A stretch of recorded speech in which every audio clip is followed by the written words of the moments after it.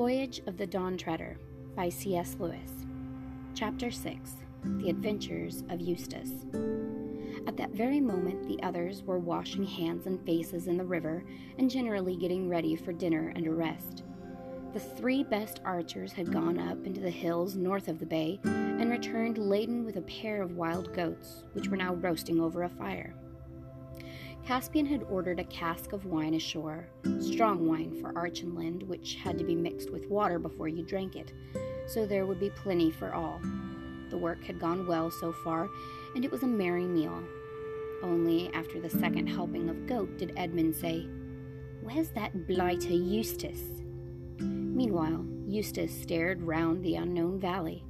It was so narrow and deep, and the precipices which surrounded it so sheer, that it was like a huge pit or trench.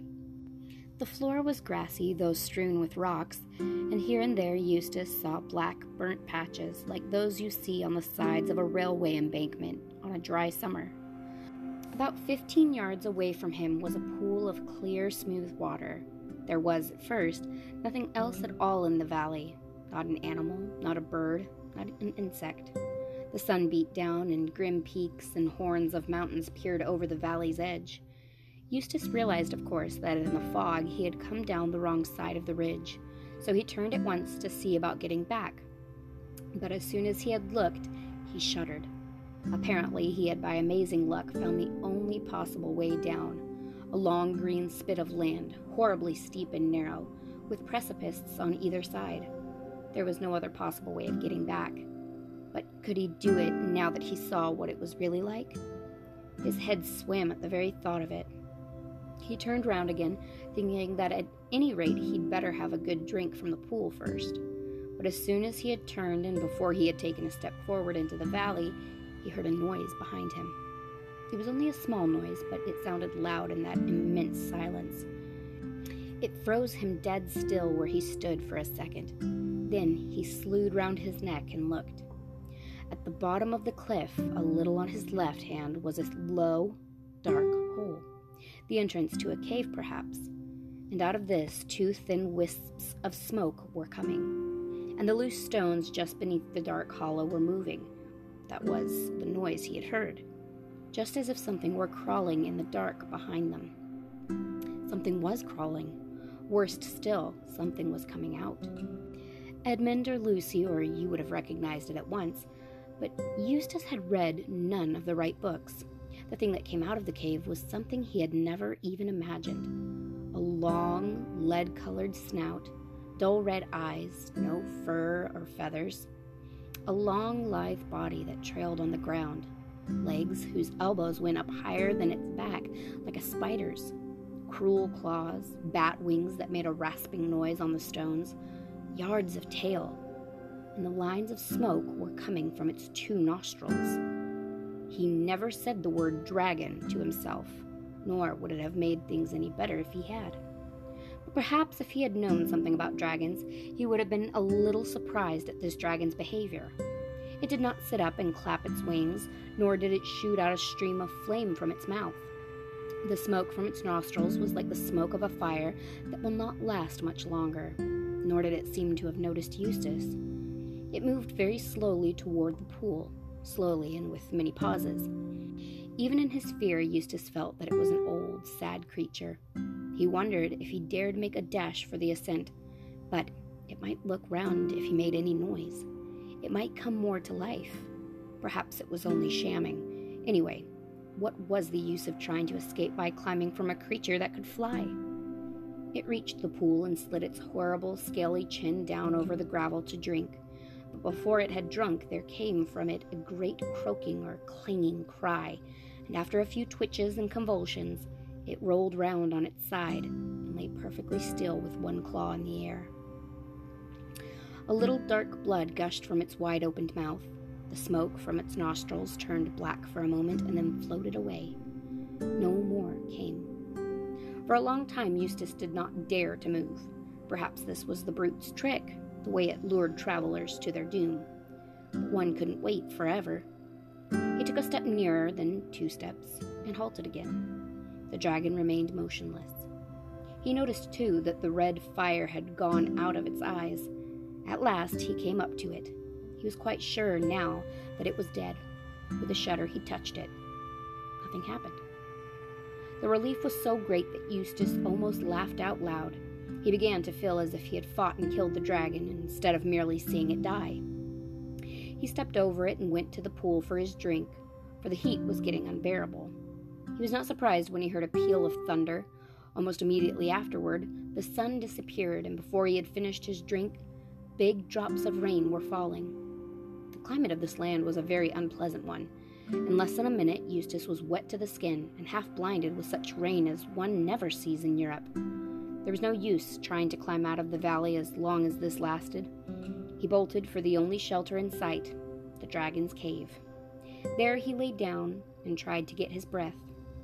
Most of us know what we should expect to find in a dragon's lair, but as I said before, Eustace had read only the wrong books. They had a lot to say about exports and imports and governments and drains. They were weak on dragons. That is why he was so puzzled at the surface on which he was lying. Parts of it were too prickly to be stones and too hard to be thorns, and there seemed to be a great many round, flat things, and it all clinked when he moved. There was light enough at the cave's mouth to examine it by, and of course, Eustace found it to be what any of us could have told him in advance: treasure. There were crowns, those were the prickly things, coins, rings, bracelets, ingots, cups, plates, and gems. Eustace, unlike most boys, had never thought much of treasure, but he saw at once the use it would be in this new world, which he had so foolishly stumbled into through the picture in Lucy's bedroom at home. "They don't have any taxes here," he said, "and you don't have to give treasure to the government. With some of this stuff I could have quite a decent time here, perhaps in Calamin. It sounds the least phony of these countries. I wonder how much I can carry. That bracelet now. Those things in it are probably diamonds. I'll slip that on my own wrist. Too big, but not if I push it right up here above my elbow. Then fill my pockets with diamonds. That's easier than gold. I wonder when this infernal rain's going to let up." He got into a less uncomfortable part of the pile, where it was mostly coins, and settled down to wait. But a bad fright, when once it is over, and especially a bad fright following a mountain walk, leaves you very tired. Eustace fell asleep. By the time he was sound asleep and snoring, the others had finished dinner and became seriously alarmed about him. They shouted, "Eustace! Eustace! Coo-ee!" till they were hoarse, and Caspian blew his horn. "He's nowhere near, or he'd have heard that," said Lucy, with a white face. "Confound that fellow," said Edmund. "What on earth did he want to slink away like this for?" "But we must do something," said Lucy. "He may have got lost, or fallen into a hole, or been captured by savages." "Or killed by wild beasts," said Drinian. "And a good riddance if he was, I say," muttered Rince. "Master Rince," said Reepicheep, "you never spoke a word that became you less. The creature is no friend of mine, but he is of the Queen's blood, and while he is one of our fellowship, it concerns our honor to find him and to avenge him if he is dead." "Of course, we've got to find him, if we can," said Caspian wearily. "This the nuisance of it. It means a search party and endless trouble. Bother Eustace." Meanwhile, Eustace slept and slept and slept. What woke him was a pain in his arm. The moon was shining in at the mouth of the cave, and the bed of treasures seemed to have grown much more comfortable. In fact, he could hardly feel it at all. He was puzzled by the pain in his arm at first.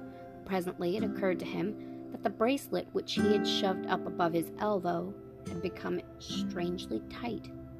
His arm must have swollen while he was asleep. It was his left arm. He moved his right arm in order to feel his left, but stopped before he had moved it an inch and bit his lip in terror. For just in front of him, and a little on his right, where the moonlight fell clear on the floor of the cave, he saw a hideous shape moving. He knew that shape. It was the dragon's claw. It had moved as he moved his hand, and became still when he stopped moving his hand. "Oh, what a fool I've been," thought Eustace. "Of course, the brute had a mate and it's lying beside me." After several minutes, he did not dare to move a muscle. He saw 2 thin columns of smoke going up before his eyes, black against the moonlight, just as there had been smoke coming from the other dragon's nose before it died. This was so alarming that he held his breath. The 2 columns of smoke vanished. When he could hold his breath no longer, he let it out stealthily. Instantly, 2 jets of smoke appeared again, but even yet, he had no idea of the truth. Presently, he decided that he would edge very cautiously to his left and try to creep out of the cave. Perhaps the creature was asleep, and anyway, it was his only chance. But of course, before he edged to the left, he looked to the left. Oh, horror! There was a dragon's claw on that side, too. No one will blame Eustace if at this moment he shed tears. He was surprised at the size of his own tears as he saw them splashing on to the treasure in front of him. They also seemed strangely hot. Steam went up from them. There was no good crying. He must try to crawl out from between the 2 dragons. He began extending his right arm. The dragon's foreleg and claw on his right went through exactly the same motion. Then he thought he would try his left. The dragon limb on that side moved too.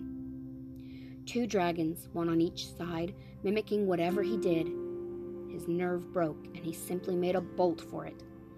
There was such a clatter and rasping and clinking of gold and grinding of stones as he rushed out of the cave that he thought they were both following him. He daren't look back. He rushed to the pool. The twisted shape of the dead dragon lying in the moonlight would have been enough to frighten anyone, but now he hardly noticed it. His idea was to get into the water. But just as he reached the edge of the pool, 2 things happened. First of all, it came over him like a thunderclap that he had been running on all 4s. And why on earth had he been doing that? And secondly, as he bent toward the water, he thought for a second that yet another dragon was staring up at him out of the pool. But in an instant, he realized the truth. The dragon face in the pool was his own reflection. There was no doubt of it. It moved as he moved. It opened and shut its mouth as he opened and shut his. He had turned into a dragon while he was asleep, sleeping on a dragon's hoard with greedy, dragonish thoughts in his heart. He had become a dragon himself. That explained everything. There had been no 2 dragons beside him in the cave. The claws to the right and left had been his own right and left claws. The 2 columns of smoke had been coming from his own nostrils. As for the pain in his left arm, or what had been his left arm, he could now see what had happened by squinting with his left eye. The bracelet, which had fitted very nicely on the upper arm of a boy, was far too small for the thick, stumpy foreleg of a dragon. It had sunk deeply into his scaly flesh, and there was a throbbing bulge on each side of it. He tore at the place with his dragon's teeth, but could not get it off. In spite of the pain, his first feeling was one of relief. There was nothing to be afraid of anymore. He was a terror himself now, and nothing in the world but a knight, and not all of those, would dare to attack him. He could even get even with Caspian and Edmund now. But the moment he thought this, he realized that he didn't want to. He wanted to be friends. He wanted to get back among humans and talk and laugh and share things. He realized that he was a monster cut off from the whole human race. An appalling loneliness came over him. He began to see that the others had not really been fiends at all. He began to wonder if he himself had been such a nice person as he had always supposed. He longed for their voices. He would have been grateful for a kind word, even from Reepicheep. When he thought of this, the poor dragon that had been Eustace lifted up its voice and wept. A powerful dragon crying its eyes out under the moon in a deserted island is a sight and a sound hardly to be imagined. At last he decided he would try to find his way back to the shore. He realized now that Caspian would never have sailed away and left him, and he felt sure that somehow or other he would be able to make people understand who he was. He took a long drink and then, I know this sounds shocking, but it isn't if you think it over, he ate nearly all the dead dragon. He was halfway through it before he realized what he was doing, for you see, though his mind was the mind of Eustace, His tastes and digestion were dragonish. And there is nothing a dragon likes so well as fresh dragon. That is why you so seldom find more than one dragon in the same country. Then he turned to climb out of the valley. He began the climb with a jump, and as soon as he jumped, he found that he was flying. He had quite forgotten about his wings, and it was a great surprise to him, the first pleasant surprise he had had for a long time. He rose high into the air and saw innumerable mountaintops spread out beneath him in the moonlight. He could see the bay like a silver slab, and the Dawn Treader lying at anchor, and campfires twinkling in the woods beside the beach. From a great height, he launched himself down toward them in a single glide. Lucy was sleeping very soundly, for she had sat up till the return of the search party in hope of good news about Eustace. It had been led by Caspian and had come back late and weary. Their news was disquieting. They had found no trace of Eustace, but had seen a dead dragon in a valley. They tried to make the best of it, and everyone assured everyone else that there were not likely to be more dragons about, and that one which was dead at about 3 o'clock that afternoon, which was when they had seen it, would hardly have been killing people a very few hours before. "Unless it ate the little brat and died of him, he'd poison anything," said Rents. But he said this under his breath, and no one heard it. But later in the night, Lucy was wakened very softly, and found the whole company gathered close together and talking in whispers. "What is it?" said Lucy. "We must all show great constancy," Caspian was saying. "A dragon has just flown over the treetops and lighted on the beach. Yes, I am afraid it is between us and the ship, and arrows are no use against dragons, and they're not at all afraid of fire." "With your Majesty's leave," began Reepicheep. "No, Reepicheep," said the king very sternly. "You are not to attempt a single combat with it, and unless you promise to obey me in this matter, I will have you tied up. We must just keep close watch, and as soon as it is light, go down to the beach and give it battle. I will lead. King Edmund will be on my right and Lord Drinian on my left. There are no other arrangements to be made. It will be light in a couple of hours. In an hour's time, let a meal be served out, and what is left of the wine, and let everything be done silently." "Perhaps it will go away," said Lucy. "It'll be worse if it does," said Edmund, "because then we shan't know where it is. If there's a wasp in the room, I like to be able to see it." The rest of the night was dreadful, and when the meal came, though they knew they ought to eat, many found that they had very poor appetites, and endless hours seemed to pass before the darkness thinned, and birds began chirping here and there, and the world got colder and wetter than it had been all night, and Caspian said, "Now for it, friends." They got up, all with swords drawn, and formed themselves into a solid mass, with Lucy in the middle and Reepicheep on her shoulder. It was nicer than the waiting about, and everyone felt fonder of everyone else than at ordinary times. A moment later, they were marching. It grew lighter as they came to the edge of the wood, and there on the sand, like a giant lizard or a flexible crocodile or a serpent with legs, huge and horrible and humpy, lay the dragon. But when it saw them, instead of rising up and blowing fire and smoke, the dragon retreated. You could almost say it waddled back into the shallows of the bay. "What's it wagging its head like that for?" said Edmund. "And now it's nodding," said Caspian. "And there's something coming out of its eyes," said Drinian. "Oh, can't you see?" said Lucy. "It's crying. Those are tears." "I wouldn't trust to that, ma'am," said Drinian. "That's what crocodiles do, to put you off your guard." "It's wagging its head when you said that," remarked Edmund, "just as if it meant no. Look, there it goes again." "Do you think it understands what we're saying?" asked Lucy. The dragon nodded its head violently. Reepicheep slipped off Lucy's shoulder and stepped to the front. "Dragon," came his shrill voice, "can you understand speech?" The dragon nodded. "Can you speak?" It shook its head. "Then," said Reepicheep, It is idle to ask you your business, but if you will swear friendship with us, raise your left foreleg above your head." It did so, but clumsily because that leg was sore and swollen with the golden bracelet. "Oh, look," said Lucy. "There's something wrong with its leg. The poor thing. That's probably what it was crying about. Perhaps it came to us to be cured, like Androcles and the lion." "Be careful, Lucy," said Caspian. "It's a very clever dragon, but it may be a liar." Lucy had, however, already run forward, followed by Reepicheep, as fast as his short legs could carry him. And then, of course, the boys and Drinian came too. "Show me your poor paw," said Lucy. "I might be able to cure it." The dragon that had been Eustace held out its sore leg gladly enough, remembering how Lucy's cordial had cured him of seasickness before he became a dragon. But he was disappointed. The magic fluid reduced the swelling and eased the pain a little, but it could not dissolve the gold. Everyone had now crowded round to watch the treatment, and Caspian suddenly exclaimed, "Look!" He was staring at the bracelet.